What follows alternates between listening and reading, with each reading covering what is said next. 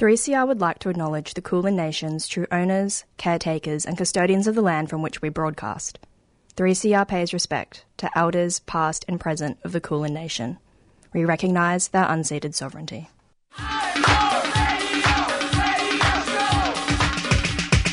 This is 3CR Breakfast. Oh, yeah. Alternative news, analysis and current affairs. Monday to Friday, 7am till 8:30am. Only double. Clap your hands.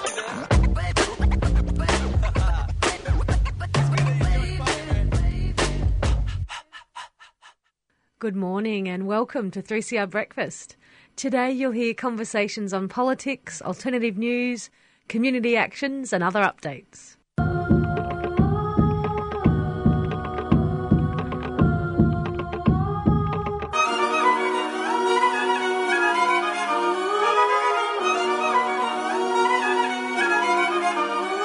Gonna give yourself up to the next fire. Gonna give it all up, throw it in the fire. Gonna give yourself up to the next fire. Gonna give it all up, throw it in the fire. Gonna give yourself up to the next fire. The Australian Medical Aid Foundation is a non-political, non-religious and not-for-profit organisation. It is providing medical aid to war-ravaged regions of Sri Lanka. One of its main fundraising events since 2001 has been the Good Friday Radiothon Appeal, both here in Melbourne and also in Sydney. And volunteers take over our airwaves on that day to appeal for and acknowledge donations to assist them with their work. I spoke with the Victorian Branch Secretary, Dr. Sathi Sivangaran, and began by asking him about the genesis of the organisation and its aims at that time. So the Australian Medical Aid Foundation has been now running for just over 21 years, and it coincided, the founding of the organisation was mainly to support our people during the civil war that lasted for nearly 30 years in Sri Lanka, and to provide basic health services because during the war times there was hardly any government-funded health services in the affected area. So as an NGO, we were able to provide valuable service on the ground. And it's evolved over the years and now, and even since the completion of the Civil War, there's still a lot that needs to be done. So we are continuing the work that we started over 20 years ago. And who were those health professionals back then? Well, it was mainly expat Sri Lankan doctors who were working in Melbourne and Sydney because these two cities were our biggest population base in Australia. And it was just a bunch of people who wanted to do something back home, and we just formed a group and got ourselves organised. And literally, initially in the early days, because we didn't have a large diaspora in Australia, we were self-funded in the sense that we would put our own wages, part of our wages, into the group's accounts and then carry out projects as they came about. But the specialists were, it could be GPs, it could be cardiologists, all manner of specialists mainly, and also allied health professionals like optometrists, nurses, physiotherapists, occupational therapists. So we have a wide variety of medical and paramedical specialists who are in our group. And we all do work that's related to our fields, and we support our brethren back home as much as we can. I'd imagine it would be very difficult to assist in a time of civil war, though. How did you do it in those early years? Yes, look, because we were a registered organisation, what I mean by registered is that we were ACFID registered here, and everything was above board. And we had good working partners in Sri Lanka, both at government Ministry of Health level and as well as local and international NGOs who already had a presence in Sri Lanka. And we were able to do, some of our projects were done as joint ventures with other international partners. The others, we did it ourselves. It depended on our budgetary constraints and what exactly was needed on the ground. But we had good relationships with both the government and the in the earlier days in the rebel-controlled areas, because we were just a health organization. We were not, necessarily into politics. We just wanted to do medical work and provide badly needed services in Sri Lanka. And we never faced any difficulties in getting through to the other side and providing the services that was needed there. But your work was in the Tamil areas of the north and the northeast. Yes, mostly, yes. We are not uniquely working in north and east, but most of our projects are done there, because for the simple reason that the north and east provinces were the worst affected areas. So we concentrated our efforts there. But we have done many projects in the south as well.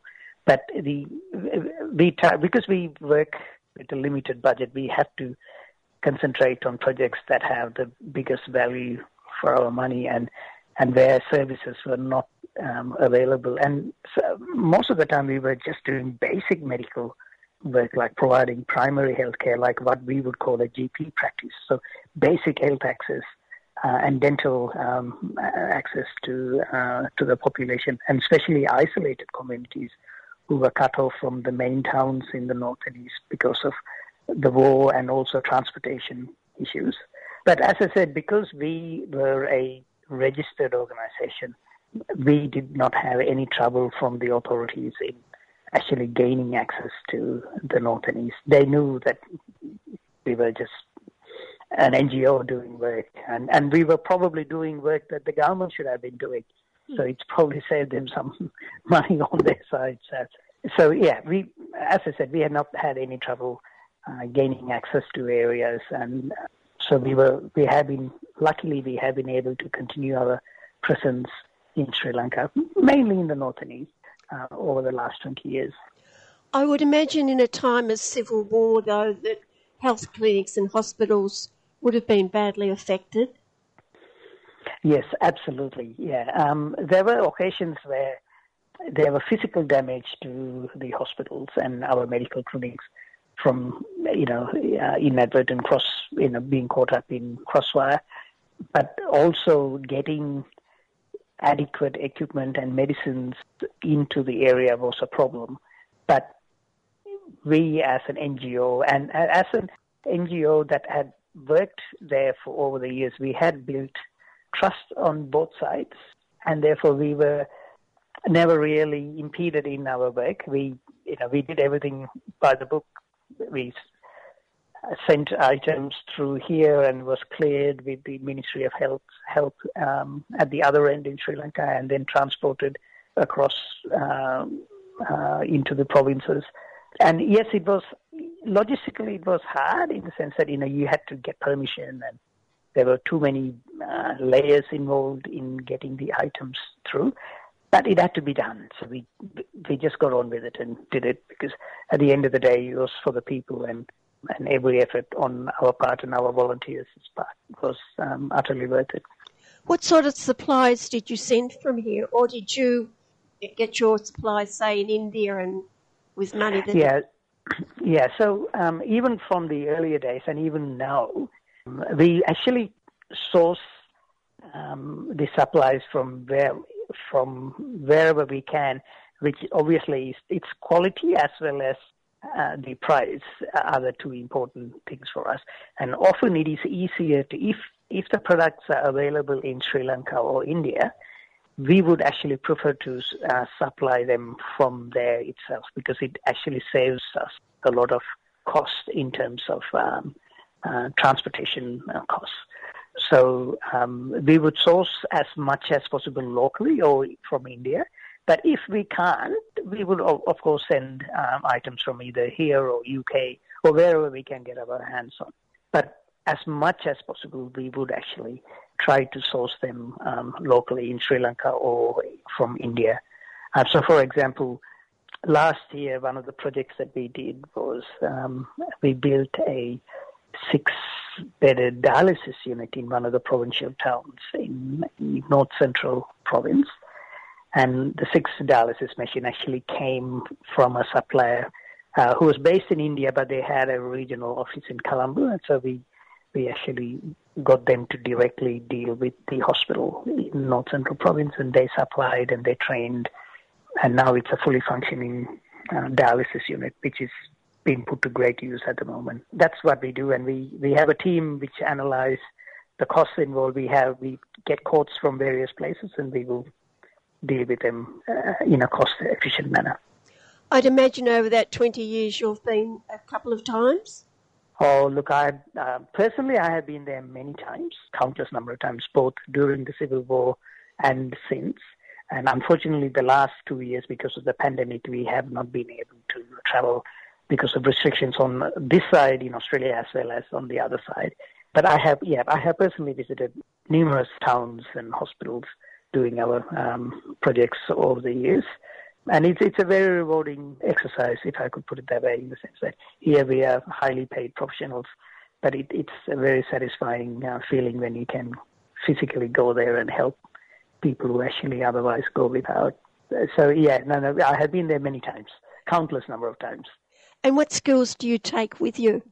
Look, I'm a anesthetist by training, so I take part in teaching, the latest advances in modern medicine in anesthesia, as well as actually volunteer my time in the hospitals there, where we would take teams and we will actually relieve teams there so they could have a break while we go and do some work, be it general surgery or urology or obstetrics. And we do, apart from clinical work, we do a lot of teaching as well, and sustainable projects where we train the local staff in certain things, and we provide them with all the necessary skill sets and also equipment that they need to continue their own teaching for the future graduates in both medicine. And so our contribution varies depending on their needs. We put together teams based on what they need.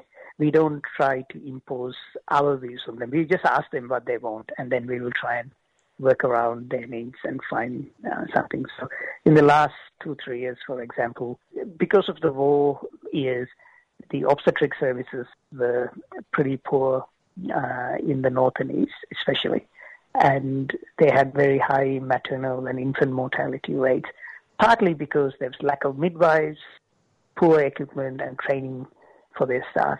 So we put together a team from Australia where they are trained in emergencies in obstetrics and how to manage emergencies around the childbearing period when they have, towards the end of the pregnancy, how to deal with emergency situations. And it's for example, it's a course, it's a UK-based program that is taught in every single hospital in Australia.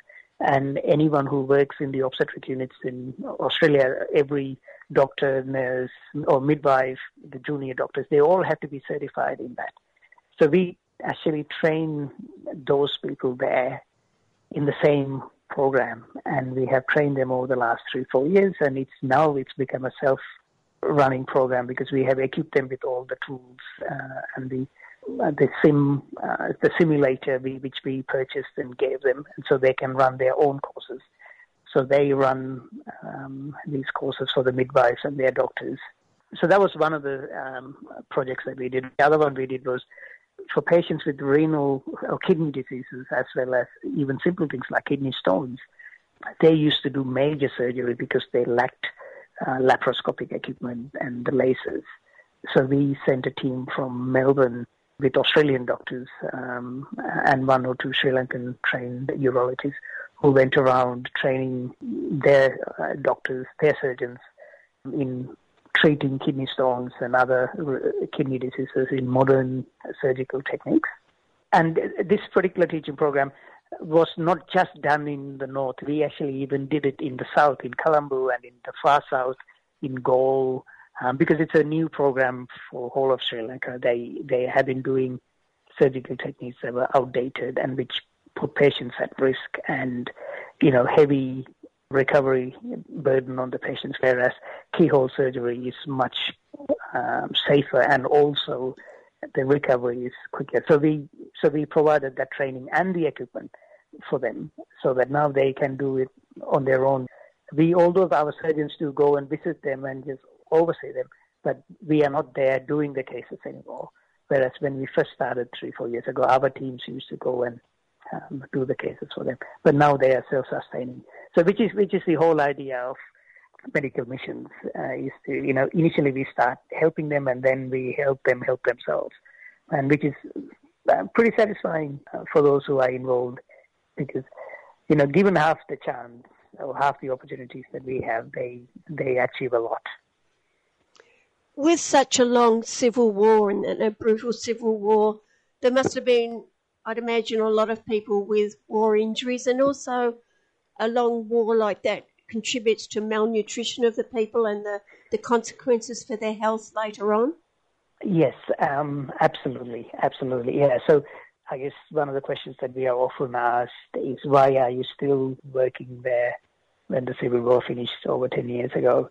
But the problem is exactly that, because these things, just because the Civil War is finished, the problems don't go away. So we have a large population of disabled people from, war injuries, innocent, not combatants, I'm talking about innocent public who have been maimed by landmines to shrapnel injuries. So one of the programs that we started over 10 years ago was an artificial limb prosthesis program, which we have been doing for now nearly 15 odd years from memory, where we actually fit out people who have lost their legs, one or both, with artificial limbs. And we actually even now have a local prosthetic factory where it's made. So we used to have one center in the north. Now we have just recently in the last 2 years started a program in the eastern province, which was the other war-affected area, where we have a lot of victims still who need support. So it's not only helping the people, but also it's an employment opportunity for the locals to work in these small factories. So the damage from the Civil War still lingers, and we continue to support them as much as possible. And the other issue is the psychosocial issues from people who have lost family members or entire families. And students, it's been 10 years since the war finished, and there have been orphans who are now in colleges and universities who don't have a means of support. So we sponsor students who are studying health-related fields like medical students, nursing students, midwives. We actually have a scholarship program where we support a large number of students who otherwise might not be able to finish their tertiary studies. And also, in terms of malnutrition and other needs, yes, it's an ongoing problem which are also addressed through some of our local partners, where we actually provide them the funds to continue with the feeding programs at the local school levels, and also through our other partner NGOs who support orphanages and care homes for the war-affected people. Do you also work with groups who are helping to grow the food? Because I would imagine in those areas of war with, as you said, landmines, bombs, unexploded bombs, that agricultural production would have been disrupted for quite a while. Yeah, look, yes, we, as a medical organization, part of our constitution actually prohibits us from taking part in certain types of work. It has to be somehow need to be married into a health perspective. So we have a number of sister organizations in Australia and other Western countries who actually help with those types of work. So we have a large agricultural department. When I say department, the people who are experts in the food industry who are actually looking after those projects. And we actually play a networking purpose in that. We are one of the long-established NGOs working in Sri Lanka. So we have a lot of contacts. So we can actually link people together. And we have been doing that successfully, not just in Australia, but also from around the world, especially in the UK, US, and Canada. So we have sister groups who actually focus on that type of program. But we, as a medical aid foundation, we try and focus as much as possible on providing direct medical relief. For us to get involved in other projects, we need board approval, specific board approval. We do make, in an emergency, we would make donations from whatever money we have. So, for example, recently there was bushfires. Last summer we had the bushfires in New South Wales. So I believe we donated over $10,000 to the CFA in New South Wales. So we do have provisions to do other things, but it has to be approved at special board meetings for us to do it. But it's worked for us over the last 20 years, and we don't see the reason to change suddenly to take on too many projects because we are somewhat limited by our funds. Has COVID hit Sri Lanka fairly severely? Yes. It's one of the tragic developments in the last 2-3 years has been COVID. And unfortunately, Sri Lanka suffered in silence. We hear about what happened in the US and also what happened in India. But unfortunately, what happened in Sri Lanka never came to light for whatever reason. But Sri Lanka did suffer a lot. Thousands and thousands of people died. One of our proudest achievements as the Australian Medical Aid Foundation has been our contribution to COVID relief in Sri Lanka. We, in the last 18 months, have actually spent over $750,000 in direct COVID-related aid to Sri Lanka, to all over Sri Lanka, not just North and East. We were one of the first groups to send N95 masks and PPEs and ventilators, because Sri Lanka is a poor country and they don't have ICU capacities like we do in the West. So we have donated so many ventilators to look after these people all over the country. So as I said, I think from off the cuff, I think we have spent over 750,000 Australian dollars in the last 18 months supporting the COVID relief. And that's probably one of our biggest expenditure in the last 20 years. But we were lucky to be in a position to be able to do that. And that's the benefit of having a well-regarded medical aid foundation, because we have been doing this for over 20 years. Our community were digging deep to support us because they knew that if anyone can do relief work in Sri Lanka, it would be us. The Sri Lankan diaspora in Australia opened their hearts and they actually really supported us during the last 18 months. And we also got support from major NGOs like the Rotary Club and others who were fantastic. Whenever we requested help, they got their offices in Sri Lanka activated and they were able to provide a similar sort of help. Although we haven't been able to go physically to do things, but we have actually been able to actually do a great deal of work in the last 18 months. That's simply from the support of the local public here in Australia. Well, from what you've been talking about and the work you're doing, it makes the Good Friday appeal especially important.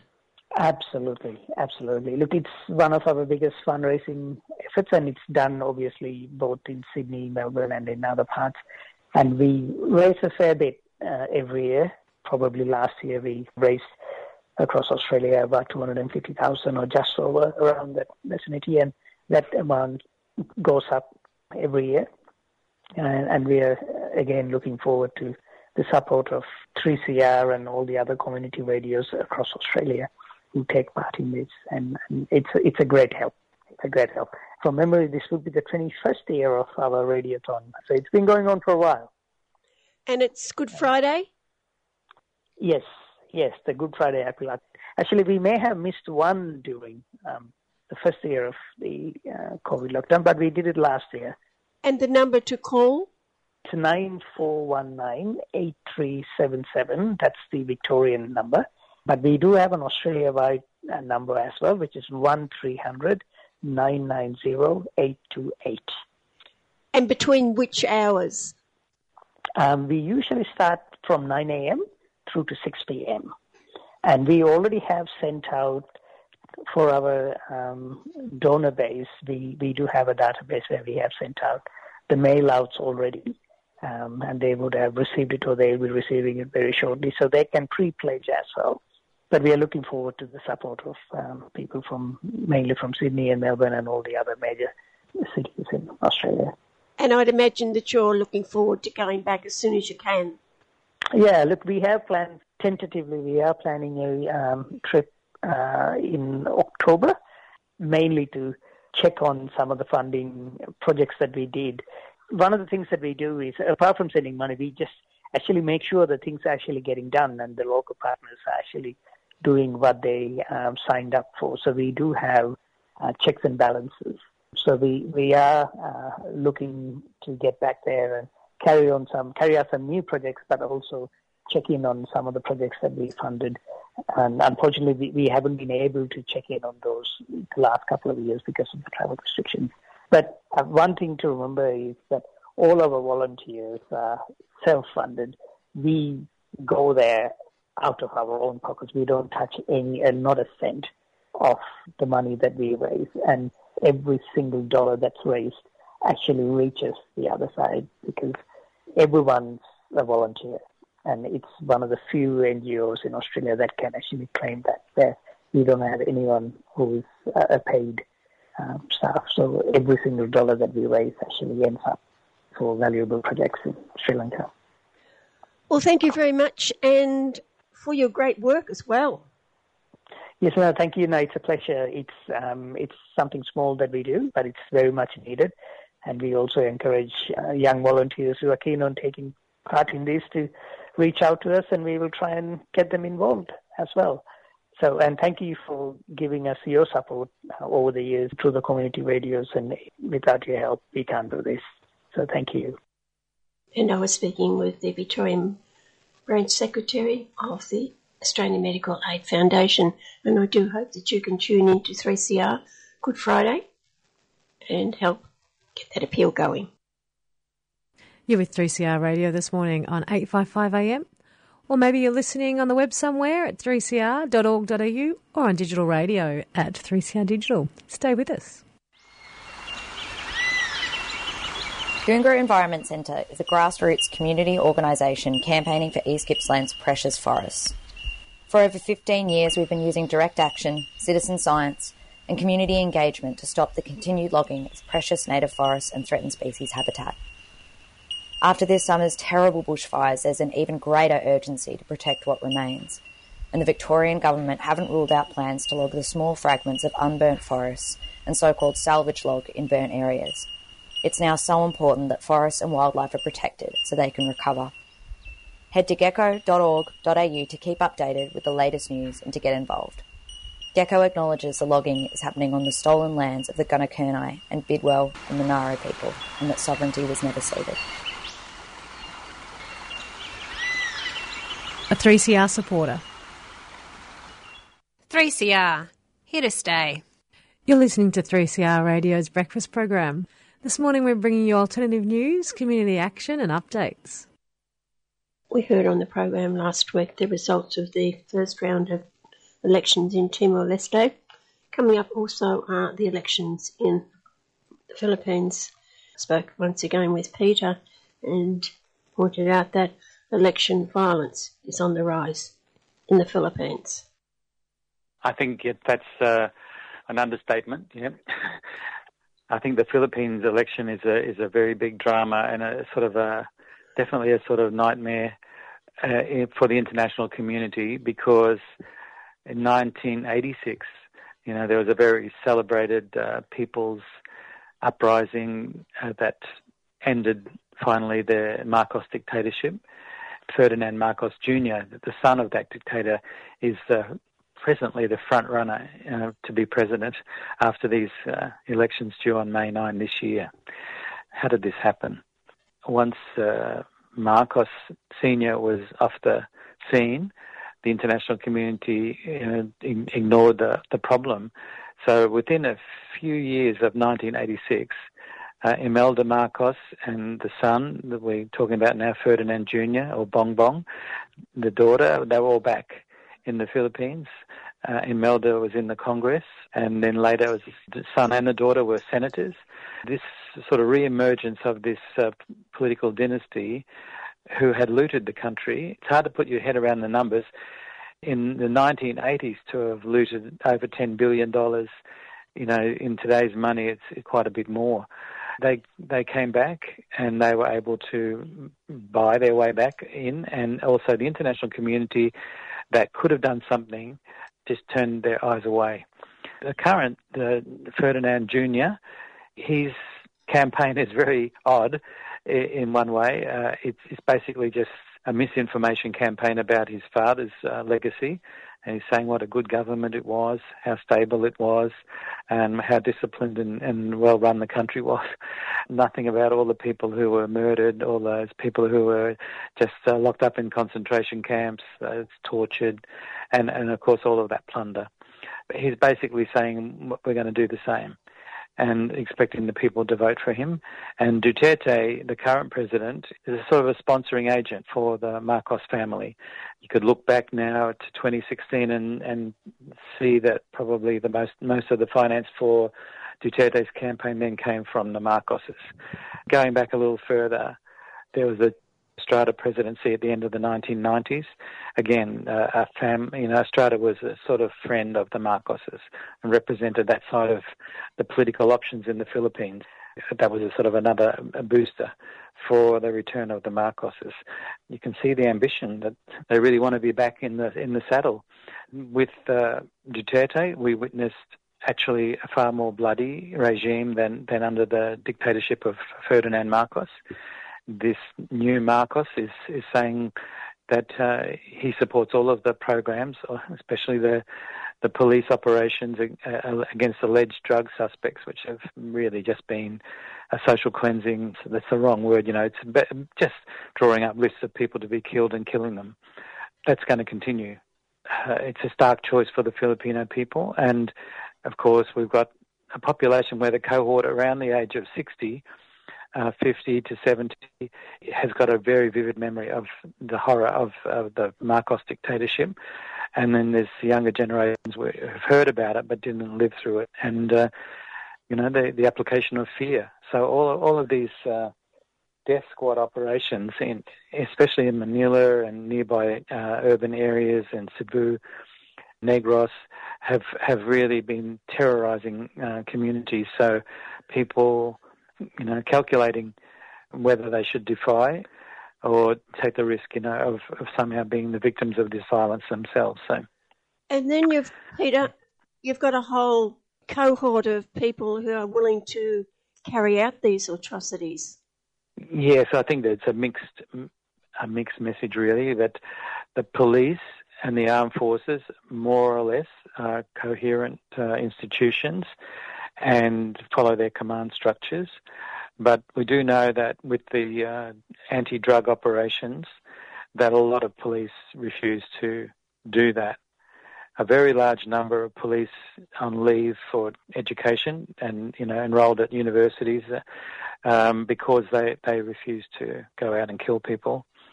And then there was another lot of police that priests were reporting were turning up for confessions on the weekend to cleanse their soul for having killed, 10 people during the week. They were killers, sort of looking for some kind of spiritual relief for what they were involved in. So, yeah, I don't think it's at all rock solid, that the regime can continue doing this without problems, but so far they have. There was such a storm of international condemnation of the drug killings that they have continued, but the regime has really sort of played down the reporting of it. It's constrained reporting, and also the media, by and large, has got exhausted from reporting it.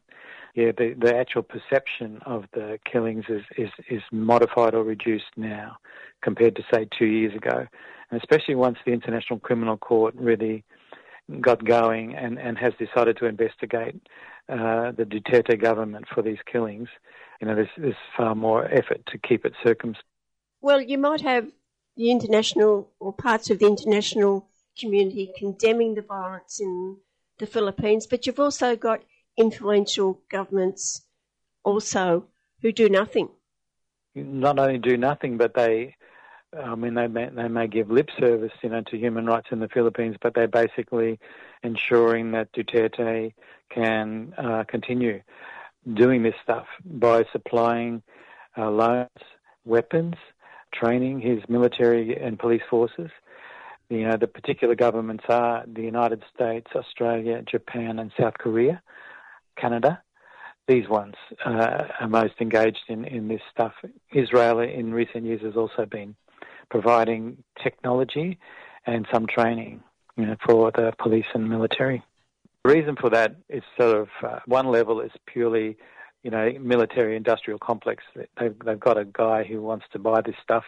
There's money to be made by corporations, but at the geopolitical level, because of China and the Philippines being seen as on the US side, there'll be a blind eye turn basically to all of these atrocities, so long as he plays his part in the developing confrontation, containment, etc. with China.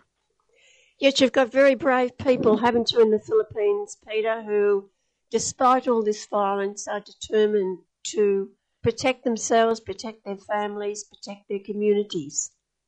Yes.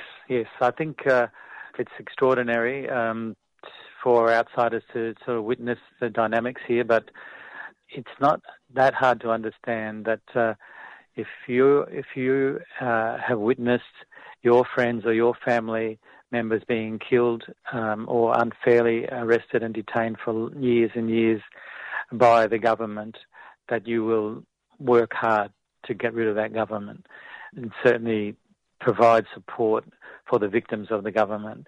What's really happening is the violence has been very intense under Duterte, and the community that's organised has dug in, really in a very determined way to resist that and to expose it, somehow try to turn the tables.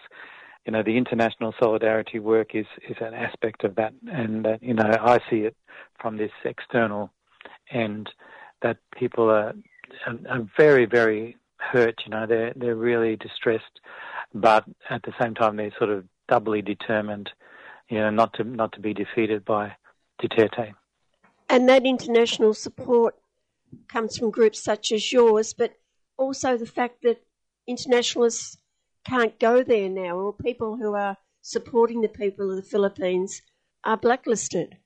Yeah, that's right. I think this is another hallmark of the Duterte regime, that he's personally hyper allergic to criticism by the international community and really sort of furiously reacts. And it's been mainly by expelling people, when they land, or cancelling visas of people who have been long-standing workers in the Philippines. People like me, I find it really weird that I'm on a blacklist. I can perhaps visit the Philippines for a few weeks at a time, but I have been doing it for years and years and years. And, the work I do is really listening to people, writing some sort of journalistic reports, and making sure that trade unions, especially in Australia, are continually informed about events and developments with the union movement in the Philippines. And, that's, I would consider, very inoffensive, but it's quite enough. It's quite enough for me to be banned. And we've got a more obvious, celebrated case in a way of Sister Patricia Fox, who was almost 30 years working in the Philippines. She's a religious nun. She was just doing what she'd always done for 30 years, and all of a sudden her visa was cancelled. And it's because Sarah Duterte, the president's daughter, complained about her turning up at a Coca-Cola workers' picket line in Davao City. Again, a very low-key event, really, and all that she did was talk about the basic rights of workers under ILO conventions, which is just all the laws which the Philippines themselves have signed up for. Yes, I think that it was just a trigger. The call was made, and then the Bureau of Immigration tricked her into going to their office and arrested her there. But the actual personnel were incredibly apologetic, and in the end they said, look, sister, we're so sorry, but the president wants you out and there's nothing we can do about it. It was illegal, really, the cancelling of her visa. The judicial system wasn't going to protect her either. That's what's sort of going on. At an even higher level, the special rapporteurs appointed by the UN High Commissioner for Human Rights, they should have access to any country that they think are necessary, but they're all banned by Duterte.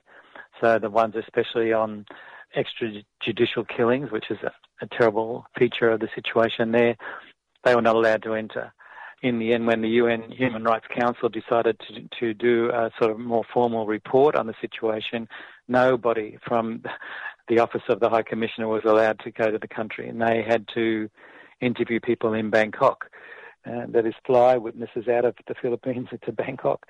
It's really extraordinary. And states like Australia witnessing this really didn't protest at all of this development when they should. They should. It's really completely wrong for a government like this one in the Philippines to be able to continue operating allegedly like a normal member of the international community while they do these things and really abuse the proper institutions that the international community has created to try to maintain respect for human rights. It's a very religious country, Peter. What role are the churches playing at this time? Yeah. Generally, the churches are critics of the Duterte government. It's a little disappointing, I think, and it has been for a long time, that the dominant church is still the Catholic Church. The Bishops' Conference is been more willing to criticise some of the open-cut mining ventures than it has been to criticise the killings of poor people in the slum areas of Manila. But there has been a minority of bishops and priests who have been really brilliant, in their courage, and they haven't been intimidated by threats from Duterte, personal threats, because they've decided to witness what's going on, to visit. For instance, the Bishop of Caloocan in the northern part of Manila has visited every family where someone was killed by the police. He was berated by Duterte personally as a pedophile and all sorts of other things, but he persisted. Priests are being, arrested, and from the Protestant churches we have a more determined stand on human rights and more courage being shown, and again their clergy also being subject to repression. There's also the Independent Church of the Philippines, which is a fairly Catholic, fighting against the Spanish. The Pope had backed the Spanish, and so this group of bishops and priests had broken away. Well, they have a strong tradition of supporting democracy and independence for the Philippines, and some of their bishops have been arrested. One bishop I know, Antonio Neron, he's forced into exile in Germany. So they're paying a price for their stand. And I think that their communities very much appreciate, their courage, because they are really important community leaders. It'd be great if the Australian government could make a stand, but we're not holding our breath on that one. No, it's sad. I think, in Australia we have a foreign minister, second foreign minister is a woman, the DFAT led by women, and I think that they are incredibly embarrassed at a personal level by what Duterte does and says. He's such an extreme misogynist as well as all those other things I've described to you earlier. His record on women especially is shocking. And when, say, I was in a meeting with Sister Pat and people from the Foreign Minister's office, they were all just aghast, and you could see they didn't want to talk about it. They just fell back on, Australia has got a long, complex and important relationship with the Philippines. So that's the formula that's used to just turn a blind eye. We're going to just tolerate it. Again, I think it's the geopolitics which is dominating Australia's view. Australia is not demonstrating its so-called values about democracy and human rights in relation to the Philippines at all. Well, I'm sure I'll talk to you again, Peter, before the election.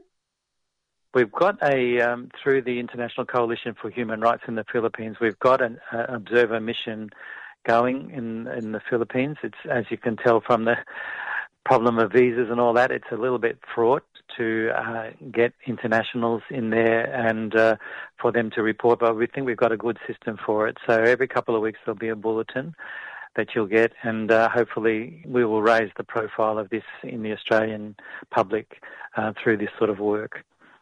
Okay, thank you very much, Jan. Trade union and human rights activist Peter Murphy reporting on the situation in the Philippines.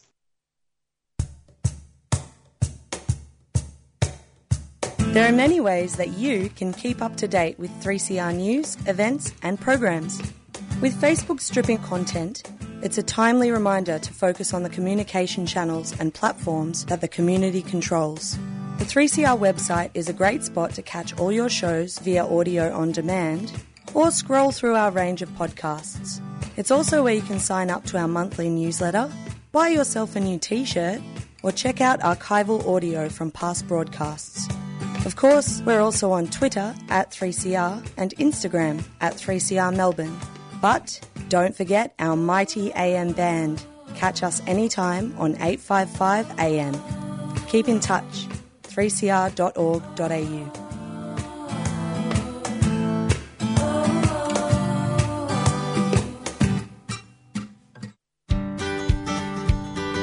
Earth Greetings have been making sustainable beautiful since 2003. Their 100% recycled cards, plastic-free stationery and earth-friendly gifts are made in Australia with the lightest possible planetary footprint. Shop online at earthgreetings.com.au or at one of over 500 stockists Australia-wide. Earth Greetings is a 3CR supporter.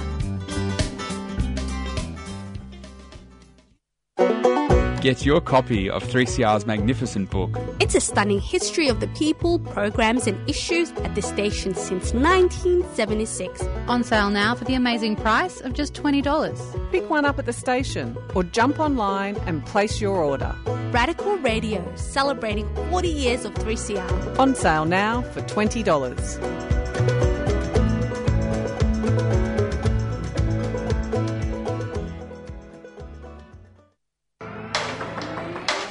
We've got a common enemy. The same government that locks up these refugees just behind us here at the Park Hotel is the same government that's going for our rights, trying to attack the very limited gains that casuals have. And so when union activists take up the cause of refugees amongst their fellow workers, it's not an act of charity. It's about building workers' united self-defence mechanism, understanding that we're all part of the same battle. You're listening to Radical Radio on 3CR, 855 on your AM dial, 3CR digital, and podcasting and streaming on 3cr.org.au.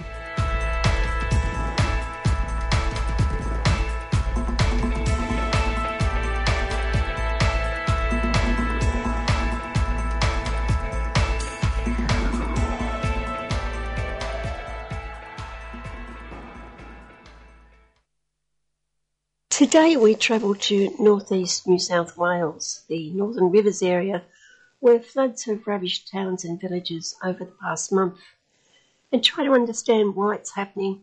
Could some of the trauma have been avoided? But more importantly, what will the future for the people in the area be? I spoke with Wayne Wadsworth, better known as Wadsy, permaculturist, industrial hemp farmer, and much more, including an earth repair network. Wadsy's usually home is at Mullumbimby, but when we spoke he was on higher ground, but still wading in water. I asked him first how difficult it is to explain to people who have never experienced floods what he and his community have been going through for the past month or so. Well, hell, really. My particular case wasn't that bad. I was actually in my Winnebago, up in behind Mullumbimby. We got sort of flooded in for about 4 or 5 days and unable to get out. The bridge got washed away and the other access was flooded.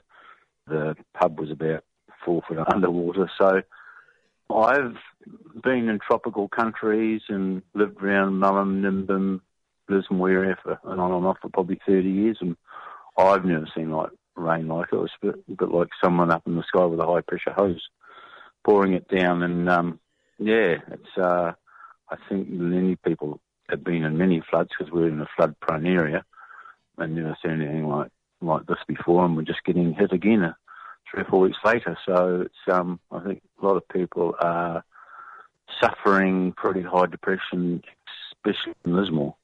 I can remember maybe 10, 15 years ago we had a big storm here and we got 100 mils in 4 hours or something like that. But you've got it day after day after night after night. Yeah, and the problem is the ground's, as you imagine, completely saturated, so it rains, it just, everything just rises again. The only thing can go up and out, there's nowhere for us to go. So, and of course we've cleared the rainforest many years ago, so there's no holding capacity there. But the black fellas told the white fellas many years ago not to build in the wetlands in Lismore. The white fellas thought they were smarter and told them we'll put some drains in and some levee walls in. That's a little bit of Lismore's history. There's up the hill, and I think seriously they may have to migrate Lismore, up the top of the hills rather than down in the wetlands, and maybe return it to wetlands. If we're seriously looking at this sort of weather pattern, and we probably are, droughts and floods, it's not the last, area in particular is going to see these types of floods. So it's not something that's going to go away anytime soon. And it's not that it hasn't happened before in Lismore? Not not recorded. That's the highest flood ever been recorded since whitefellas got there. But, we've drained, what we call them swamps, we'll drain the swamps, but we've drained wetlands right along the east coast of Australia to put housing on it, and some of it's pretty dumb really when you think of it. It's where natural flooding happened, and that's what we called them, wetlands. Europeans decided to call them swamps and mosquitoes and drained them and put houses on them. So we really got to, seriously look at bringing back a lot of the wetlands, particularly on the east coast of Australia, because if you think of it, from Melbourne to Cairns was pretty much a giant wetlands, which stored trillions of tonnes of water and gradually seeped through the filtration system and went back to sea. And nice fish life and all that sort of thing. So we can return it, but it needs a bit of planning and a government that would actually do that, which we certainly haven't got at the moment. No. How do people get out of a situation when they can see the water slowly and slowly rising and the roads are closed? What do they do? What do you do? Well, I mean, again, in Lismore, they climbed on their roofs and hoped someone could come and save them. I mean, I have a friend who bought a house in Lismore some couple of years ago for the last big flood, and he said it was about 2 foot under his floorboards, so he just stayed in his house thinking it won't go higher. The flood actually wound up about 4 foot, 5 foot up his walls. He had to climb on the roof and kick off one of the the sheets, and someone rescued him off his roof in a canoe. So that you can just, the last flood was actually under his floorboard, so it gives you some idea of how deep the water was. It's quite, if you drove through Lismore, you wouldn't actually believe that the water could get to the levels it has. And look, hopefully this latest one passes by. It's supposed to be fine, I think, tomorrow for a few days, so that'll allow the water to flow out. But if we're still not over the cyclone season, so, touch wood, we don't get a third. How far inland has this damage occurred? All the way back to Kyogle. Kyogle, which is probably 60, 70 k's off the coast. And I imagine there's slips, right up in the hills and things that we don't even know about. A lot of farmers, land has, slipped off the edges of things. So, but yeah, Kyogle, which normally doesn't get hit that hard in these sorts of storms, it got pretty hammered too. So, yeah, so everyone's had a hammering. And I'm down at Yamba at the moment, which is 100 odd k's from Byron. I'm flooded in, and I was just at a property yesterday looking to grow hemp there, and I just rang my friend now. They're flooded in. They were flooded in 3 weeks ago, so they're flooded in again probably for 4 or 5 days. And particularly areas like that, because again they were all wetlands, once the water comes in and it's so saturated, it takes a fair while for the water to actually drain back. I mean, the favourite thing is to put in levees, and levees are fine as long as the water doesn't go to the levee. once it goes over the levee, you've got a great big lake, and it takes a hell of a long time for that water to drain out because it's only draining out in certain spots. So, yeah, as again, before we put levee banks up and all the marvellous things of modern technology, that water would have just flowed out quite naturally over a lot shorter period. But once you've got a lake full of water and there's only certain drainage points, that's all it can drain out. In the last flood we had in Lismore, they've got two enormous engines on some semi-trailers to pump out the Lismore CBD because, the water couldn't get out fast enough. And I imagine those engines are still there and being used flat out now, but there's no point in pumping. You can't pump water out to something that's high that's in, you know what I mean? It's a physical impossibility. Is wildlife affected, or have they already been pushed out of the area? Wildlife up here, it's in reasonable conditions because we've still got a little bit of a big scrub left around Lismore, Byron, sort of Mullumbimby area. There's quite a bit of bushlands there. But I imagine there'll be lots of fish kills because, just rubbish floating down the creeks. Where I was, there was cars and all that actually on the road. The actual road roaring down the road, just caravans and trailers and cars. And so, there's a lot of, and heaven knows how much chemicals have been washed into the rivers, from farmers and land. So all that gets leached out of the soil pretty quick. So the amount of pollution in the rivers is pretty high. Once those levels go up, you get, acid sulfate release and chemicals and all that stuff. So I imagine there's going to be a lot of fish killed, which is, not a good thing for wildlife. Obviously, koalas are pretty tough. They've sort of survived us beating them up for the last 200 years, and the roos are pretty tough. But yeah, look, I imagine bird life and it's suffering, losing nests and stuff like that.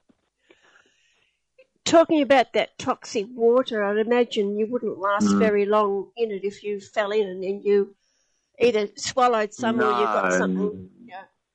No, and the hospitals have been quite inundated with people with cuts, being infected. You get a cut and you're in the damp and water and stuff. People get infected feet and legs and, So they're telling people if you get a cut and it flares up, go straight to hospital and get some antibiotics and get it treated before it gets worse. So given that poor devils in Lismore, how far underwater they were last time, hopefully they're not the same level this time, but lower parts of Lismore have been pretty much inundated again, so there'll be a lot of houses that would have quite substantial amounts of water in their houses again. And quite a few people have moved back in and, ripped all the linings off their walls and things like that and out on the main street. So, poor devils have had the same thing. So, yeah, look, depression and that's obviously set in. People can only take so much. You imagine losing everything you've got and going back to your house and not say the same thing happens. So, yeah. So it's very hard going, but ScoMo doesn't seem to think it's a problem. So I suppose we'll keep digging coal and selling it to the rest of the world. What are the local people saying about the local authorities, the SCS or even the ADF, in situations like this? Yeah, I think generally, the Defence Forces have been quite good. They've been, obviously, they're sort of stuck in a bureaucratic quagmire in terms of being free to just go and help people. But, we talked to a whole bunch of Army people up there who were clearing our school the other day, and all just young kids, really. And one of the young boys was originally from Lismore. So, yeah, look, they've been certainly a big help in terms of, getting things back on track again. Probably could have been better, but it's just, I think the Lismore SES advised to evacuate Lismore last night and then rescinded that. And then so people went back and then they got flooded. So it's just very hard to tell. I mean, with these sort of rain formations, they tend to join up and you don't know whether they're going to drift out to sea or come back in again, because most of the cloud was actually off the coast and sort of an anticyclone and, swept it back in. So, I imagine they're trying their best, and we're all human, aren't we? The SES is doing the best job they can, and they're just struck like the rest of us, I suppose. Does the Weather Bureau understand what's happening? Is it something that they can put in their computer and... Yeah, I think this is, I wouldn't say it's a new phenomenon, but a lot of people I talk to have never seen anything like it. You know, normally you get a storm and it lasts a day or two and then goes out to sea, you know. But the big one, it hung around for about a week. It was like a great big UFO thing over the place. It stretched to Brisbane almost right down to here. So, and it just kept raining. It's just, you know, it was like huge rains, and then you get showers and pretty much non-stop. So every time you think it was going to clear up, a new lot would come in. And it just seemed to sit there for almost a week. I've never sort of experienced, look, we are in subtropical New South Wales, and this is our rainy season, so it's not unnatural to have a week of rain, but it's pretty unnatural to have rain and then a sort of cyclone and then rain and then a sort of another cyclone and those sort of, you know, continual cyclonic conditions. It might rain for 2 weeks and, you know, have a few downpours and things like that, but not that intense like we've been seeing the last, you know, couple of months. You mentioned you've been in places where there is weather similar to this. Where's the closest to what you've been through now? Worked in Cuba for on and off for about 8 years. So they get some pretty whopper storms. You know, being an island and the cyclone. But I've been in a cyclone in Cuba. Funnily enough, it was a lot of bamboo was growing in it. Tended to hold the whole river system together. So I think we're going to have to plant a lot of bamboo somehow. But as I said, like same thing in Cuba, you know, you get a cyclone, it lasts a day or two and it's gone. And then the aftermath's pretty nasty, but it sort of goes. And this thing was hung around for about a week, and, you know, you'd have a whopping great storm and it would stop, and then it'd be showering, and then another one would come down. So, and, you know, we generally think of cyclones that last 12 or 24 hours sort of thing. Even a Darwin cyclone was over in about, I think, 4 hours or something, wasn't it? Hit Darwin and then wrecked the place and then left. But this thing seemed to hang around, and it cleared, and now we've got another sort of big thing coming right down the coast. So, you know, many people I've talked to, even the older folk, you know, have been around a long time, saying they hadn't seen anything like this before. And, you know, look, we've had wet seasons here all last 3 or 4 months, and dribble and showers and, you know, be miserable and overcast, but not this sort of type of weather. So I imagine it's a phenomenon of the heat, the sea heating up and warming, and, you know, different winds that normally wouldn't occur over that period of time, over that length of period of time. But yeah, and I think scientists have been warning we get this sort of weather for the last 20 odd years. And we'll just pretty much on target, don't they? Yeah, but just ignore it. It might happen, and it probably won't. But we're not going to worry about that until it happens. Yeah, I think if you bury your head in the sand, it'll go away. I think that's ScoMo's idea, and at the same time hang on to a piece of coal, you know. Mm. I mean, when you've got the Prime Minister of Australia standing in a barn with a lump of coal, telling us this is the future for Australia and the world, it's a pretty sad indication of anyone foolish enough to vote for the dickhead. You could say a few prayers. Yeah, I'm sure Hillsong's having a few prayers on behalf of the Prime Minister to get him re-elected. Mm. Hemp growing, how does that go in a situation like this? Do you lose your crops?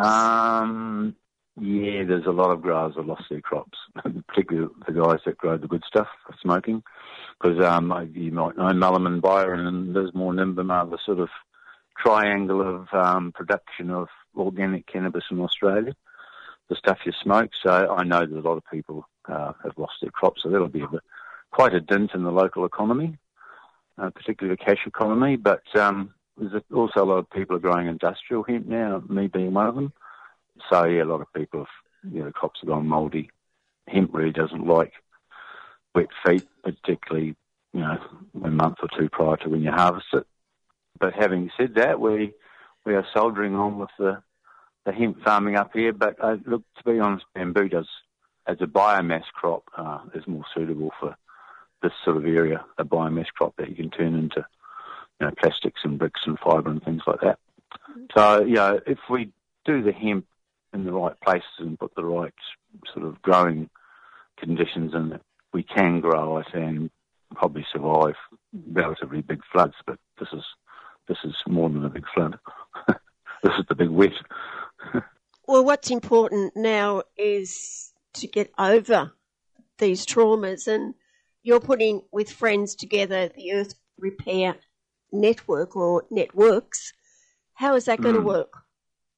Well, we're promoting basically carbon farming, so farmers to grow hemp and bamboo, to grow lots of biomass, which can be then turned into cotton and plastics and things that we normally buy using petrochemicals and mining, stuff that we mine. So if we can transform our economy from a oil-based mineral mining economy to a farm-based biomass economy, obviously that takes up a lot of carbon from the atmosphere when we're wearing it or we're putting it into houses that's storing carbon, and we can use pyrolysis and put into biochar and put it back in the earth. So we have to look at that whole cycle. What we do now, we dig it out of the ground, we use it for a while and we put it in a landfill somewhere, and that gases off methane and CO2, which obviously goes in the atmosphere and cranks up the CO2 levels in the atmosphere and the ocean. But we can't keep on doing that, obviously. So we have to have a method of actually thinking, well, how do we actually stop that? Now, I'd have to say I'm pretty disappointed in the Greens of, not really taking up any these sorts of things. They're going, well, we want to stop greenhouse. Well, how do we actually do it? And no one's really talking about an alternative economy. What sort of economy do we want to actually start repairing the earth systems, the natural earth systems? If we keep destroying them, no amount of talking about greenhouse or money shoved at it will fix it unless we actually have a plan to do that. And I don't see any that, I'm not just going to go at the Greens, Labor, Liberal, Nationals, I don't think have any idea of how to fix the problem. And it needs basically a renewable economy based on farming, really, not mining and petrochemicals. Surely what you're proposing is similar to what you did many decades ago with the Green Team in Cuba? It is actually very similar, which in part was very successful, but unfortunately Chavez gave the Cubans a whole lot of oil, so they went back.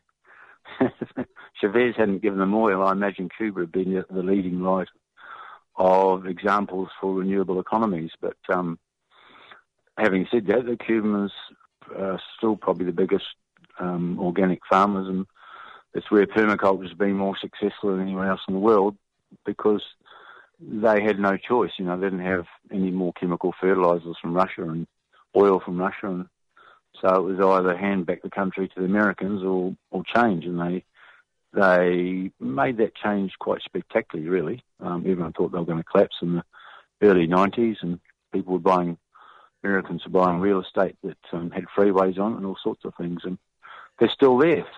And they're still poking their tongue out at the Americans, and still doing lots of good work. But I think they, to be honest, missed the opportunity to be the sort of model for the rest of the world.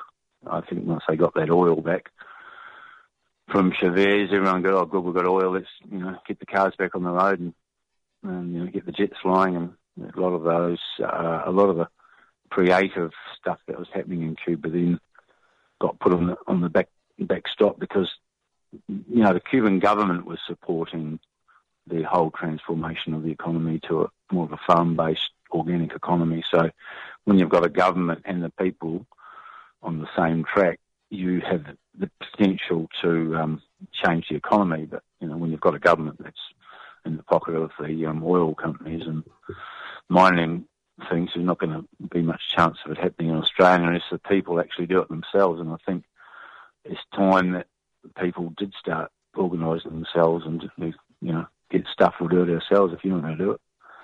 And look, we have the capacity. We're sort of looking at a thing called 3% for Mother Earth, so like a community wealth bank where people can put in their money and we can set up things and finance them ourselves rather than going to government with our hand out.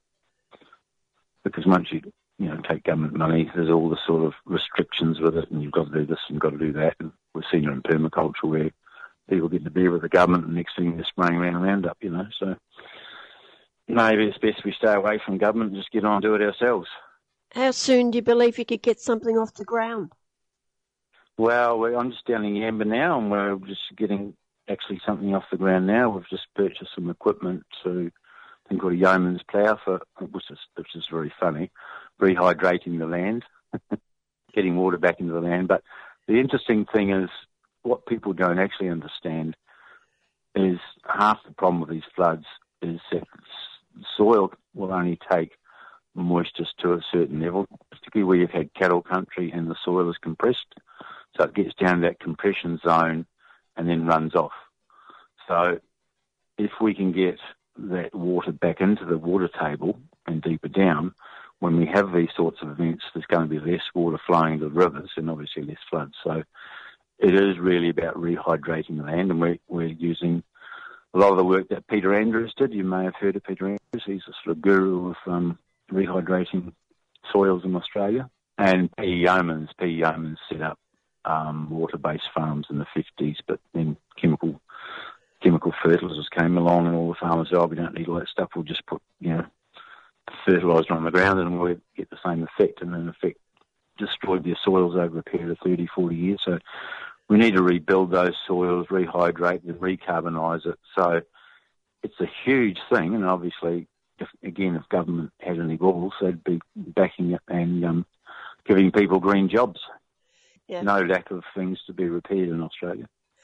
It's interesting you mentioned cattle there, and I'm thinking of cattle and sheep on the land here in Australia, how the feet of these animals has impacted on the soil and stopped the water going down to the water table. Yeah, that's exactly what they do. Heavy hoofed animals compress. We've got very fragile soils in Australia. Some of them are most of them quite heavily clay-based.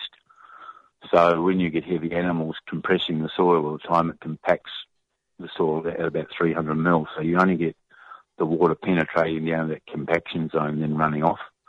So we're not getting that recharging of aquifers and that storage of water.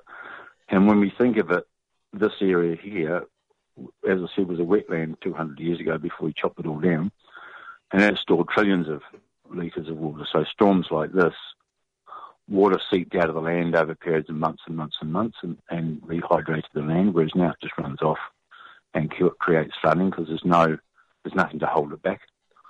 So strategically, we need to look at that. There was an organisation in a place called Maleny in Queensland, and it was run by a group of women called Brung Landcare, and they had actually dreamed up this whole thing about putting a 50-metre cover zone of rainforest on each side of creeks and rivers and farmers' lands, and they got a lot of funding from the government at the time, and they were doing a marvellous job, and farmers were pretty happy because the water returned into their creeks all year round that normally dried up. So, we have the experience and the knowledge and the know-how to do these things. It's just the will to do them. Okay, well, all I can say at the moment is try and keep your feet dry. And, and I'll talk to you again next week about some more issues that you're involved with. Great. All right, we'll look forward to it. Okay, thanks. Okay, thanks, Jan. And I've been speaking with Wadsy, permaculturist, industrial hemp farmer, part of the Earth Repair Network. And as I said, we'll hear more from Wayne next week on the program with his Eco-Centro Waste to Wealth in the Maldives and the Cannabis Co-op. You're with 3CR Radio this morning on 855 AM.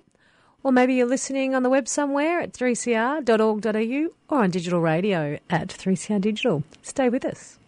Hi, I'm Munira from Fitzroy Primary School, and you're listening to Community Radio on 3CR.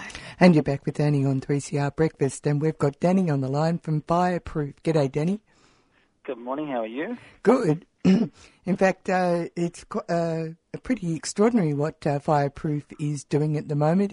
Given the New South Wales government's passing of laws to ban, effectively, demonstrations on roads. Can you speak to this? What's going on? Yeah, absolutely. So it's obviously something that we didn't quite expect when we started to do this, but it's something that we thought may possibly happen. I always like, there's a sort of a Gandhi quote that goes that first they ignore you, which has happened for decades in this field. Then they laugh at you, which is mocking climate change. It's not real. What a load of garbage, greenies. And then third, they fight you. And that's sort of where we are now. And fourth, we win. So hopefully this is a good sign. So, yeah, but some strange circumstances brought this around, although they'll try and say that these law changes were brought in by, the actions of us and of Blockade Australia. But really this is something they've wanted to do for a long time. It seems to be the rightward creep of Australian politics towards shutting down all protest. And they've given a good shot with this, so we're rolling with it and we'll see where we go. But it's not just a matter of affecting climate justice. It's going to affect all forms of progressive justice-seeking, First Nations, refugees, BLM, LGBT. Everyone's going to be affected by this. So hopefully we're going to have some great court cases soon, and this will be shown for the draconian pile of garbage that it really is.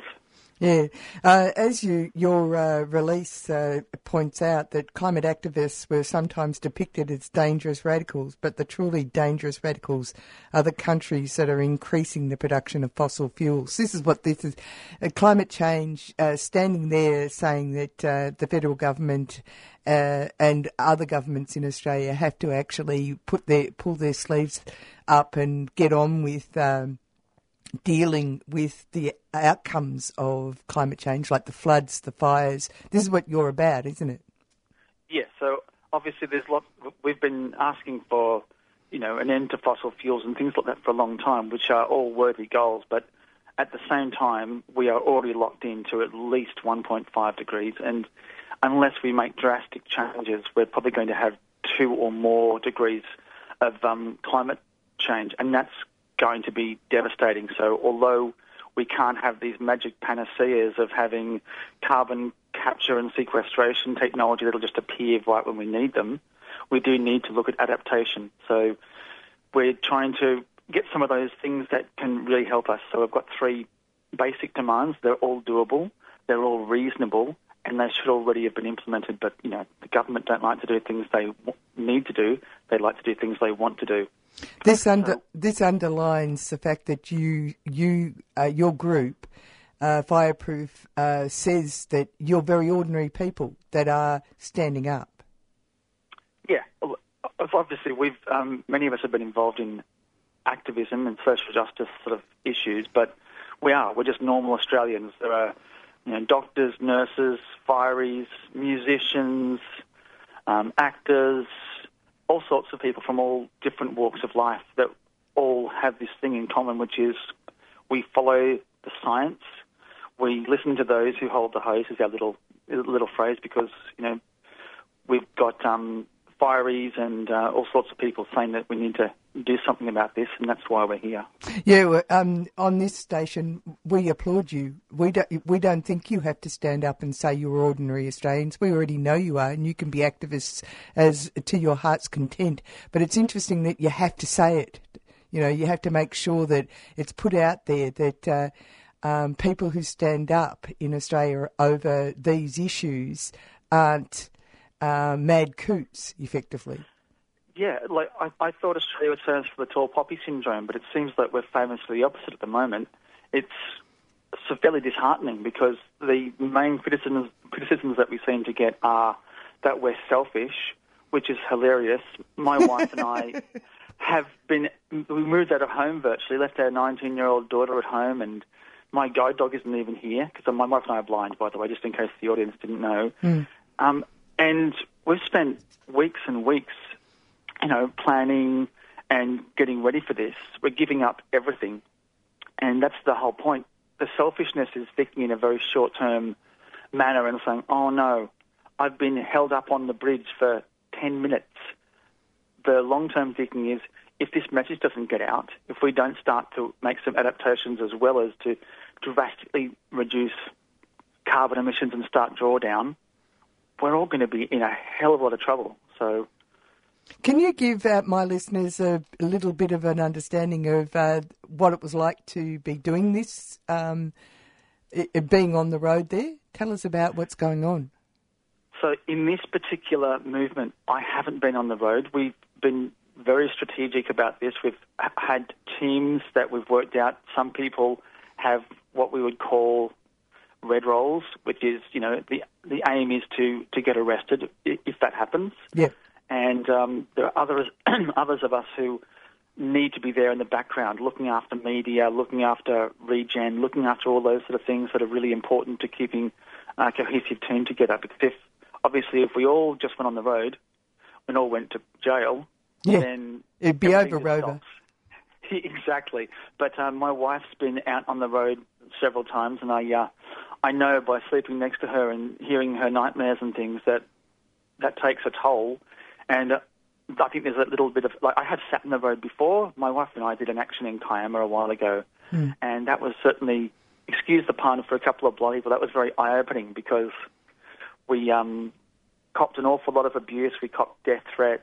Our support team were threatened. People even said that blind people weren't able, obviously we got put on the road by them and we were being used by them because we don't have autonomy as disabled people. Right. But yeah, it's certainly interesting because all we are is lazy, selfish hippies who should get a job, and the majority of us have jobs, and those who don't have given up their jobs to do this because it's so vital. Yeah. Now, let's get back to the demands. I didn't mean to cut you off about the demands. I want to focus on your demands now. Okay, so the demands are in no particular order because, we're Fireproof Australia, but when we started this campaign, all of a sudden came along all the floods. So we're sort of looking at flood-proofing as well. That was sort of interesting. So we have, I guess the main demand at the moment is that all survivors of unnatural weather conditions, such as floods and fires, get rehomed at the expense of the federal government, because that's what the government's for, to support the people, not to, lock us up and not to criticise us. 2, we want to have smoke filtration put into all schools, all aged care and disability facilities, because it's Australian to protect the most vulnerable and to protect the future generation, because we've done this to them and we need to do something to fix that or to help us to move through that. And the third is that, especially because of Black Summer and these increasingly common mega fires, we demand that the government pays for an aerial tanker fleet to do water bombing on the fires, because the sooner they're put out, the less chance they become mega fires. So it's mitigation control. And Greg Mullins is Australia's most famous firefighter. He's been on lots of boards, and he's been sort of asking for this for many years. The fireys sort of asked, I think it was 2017. Yeah. No, I've seen him speak. In actual fact, he, as a professional in this area, felt that he had to actually stand up. It was so grotesque that the federal government refused to actually meet with them. Yes, exactly. And I saw a lovely little, I heard a lovely little meme the other day, and it basically said, the RFS thanks Scott Morrison for giving $44 million to Hillsong Church, but are sad that they never got 20 to buy their tankers. Yeah. And that's sort of the state of things right now. But it would, it's compared to tanks or missiles or submarines that don't exist. Doing these things is so affordable and such a no-brainer. We have, the government's betraying us. I know that Blockade Australia and, people have been arrested, haven't they? Oh, yeah. Blockade Australia. They're amazing. What heroes. Oh, they absolutely are. I'm not a spry person. You get my fat butt up onto one of those poles, it'll probably bend and snap. But what they do is just amazing. And the thing about them that I absolutely love is that They just go and do it. I know. There's no ifs or buts, and they have one simple demand: we are going to impact infrastructure because they know that we've got to stop oil and gas and coal, and the best way to upset the people that are running it is to hurt their bottom dollar because all they care about is money, not human life. I mean, it's quite clear, or else they'd be doing something about it. I mean, it's not like... It's like they're juicing the lemon for the last scraps of wealth and that... in fact, because otherwise you'd say that they're mentally deficient or... you know what I mean? Like, it doesn't make any sense. Insanity. To be desperate over the last few crumbs of profit that you can eke from a dying planet at the expense of the future of all mankind and probably most species on the face of the earth, it is absolute insanity. And we just don't understand that sort of thinking. It's sociopathic, if you want me to be totally honest. And the problem is that these people have been doing this for so long, they've got so much entrenched power and they've got so much narcissism that they're not going to see what needs to happen. Where do their kids go? Do their kids get to go to New Zealand and live in their billionaires' bunkers? Because there'll be nothing else left if we don't do some drastic work now. So what's the plan? What's going to happen moving on? Well, yeah, we're always trying to pivot to what's going on. So obviously these new draconian laws that have come in have changed things. Although it was always risky to do what we do, and people have been getting fines and different orders and things. But now that these laws have come in, we're talking about up to 2 years imprisonment or up to $22,000 in fines, which is it's amazing. Like that's this is for ordinary people who are saying, please listen to us, come to the table and talk. But we're the criminals, not the people who are actually causing this to happen. We're going to keep going as long as we possibly can, day after day. We're going to keep showing the idiocy of these laws by getting on the road, by doing what they don't want us to do, because we know that this is, as I said before, this is just a tactic to silence all dissent. The only they've made some rule changes so that the unions can do their demonstrations because you don't want to put off other people who have power, but yeah, have they actually isolated certain groups in relation to stopping road traffic? Well, I'm not sure they've actually done it for stopping road traffic, but they're being a lot more lenient on unions and things like that, so that there's still some form of democratic process going on. But so what they're doing is pitting two interest groups against each other. Yeah, in a way, what they're really doing is they're making this so broad that they can allow what they want and they can shut down whatever they don't want. Right. And the problem is the things that they usually don't want are the things that are about progressive action, about decency and about survivability. And of course, Sydney is such a car-oriented place. Oh, yeah. It's like, okay, one of the reasons that this really blew up, or one of the excuses that they were able to use to make this into such a big thing that they virtually illegally pushed through laws that weren't even had time to be questioned by the other parties and things, is because we had the gall to block the Spit Bridge on the day that the Minister for Roads happened to be driving to work. And she got very upset. She looked over to the car next to her and she saw the poor parents in the car with their children trying to go to school, and she felt so bad for them and so bad for her having to wait 5 minutes that she decided, right, here we go. Let's go and change these laws and we'll get these hippies fixed. And it's like the absolute gall and selfishness of that is stunning. That's interesting. Fascinating. I mean, it's just their level of little-mindedness, really, isn't it? Oh, yeah, but also there are some funny things because the Spit Bridge, gets people to some quite wealthy places and from quite wealthy places. So one of our people was actually being seen by a magistrate. The magistrate said, and I should let you know, I was actually caught up in the traffic at the Spit Bridge the other week. Not that I'll hold that against you in my judgment. We've obviously affected the right people or the wrong people at the right or wrong time, depending on your perspective. Thanks for talking to us, Danny. Good luck, eh? Absolutely. Thank you. Have a lovely day. You too. Thanks for your company this morning. That's it for us on Breakfast. Stay tuned tomorrow at the same time and stay with us now for Women on the Line. 3CR Breakfast would like to thank the New International Bookshop, Melbourne's independent radical bookstore and venue, for their financial support of this program. You can find Nibs in the basement of Trades Hall in Victoria Street, Carlton. And while you're there, check out Radical Coffee, a worker-run cooperative cafe in the courtyard. Keep up to date with upcoming events at nibs.org.au. You've been listening to a 3CR podcast produced in the studios of independent community radio station 3CR in Melbourne, Australia. For more information, go to allthews.3cr.org.au.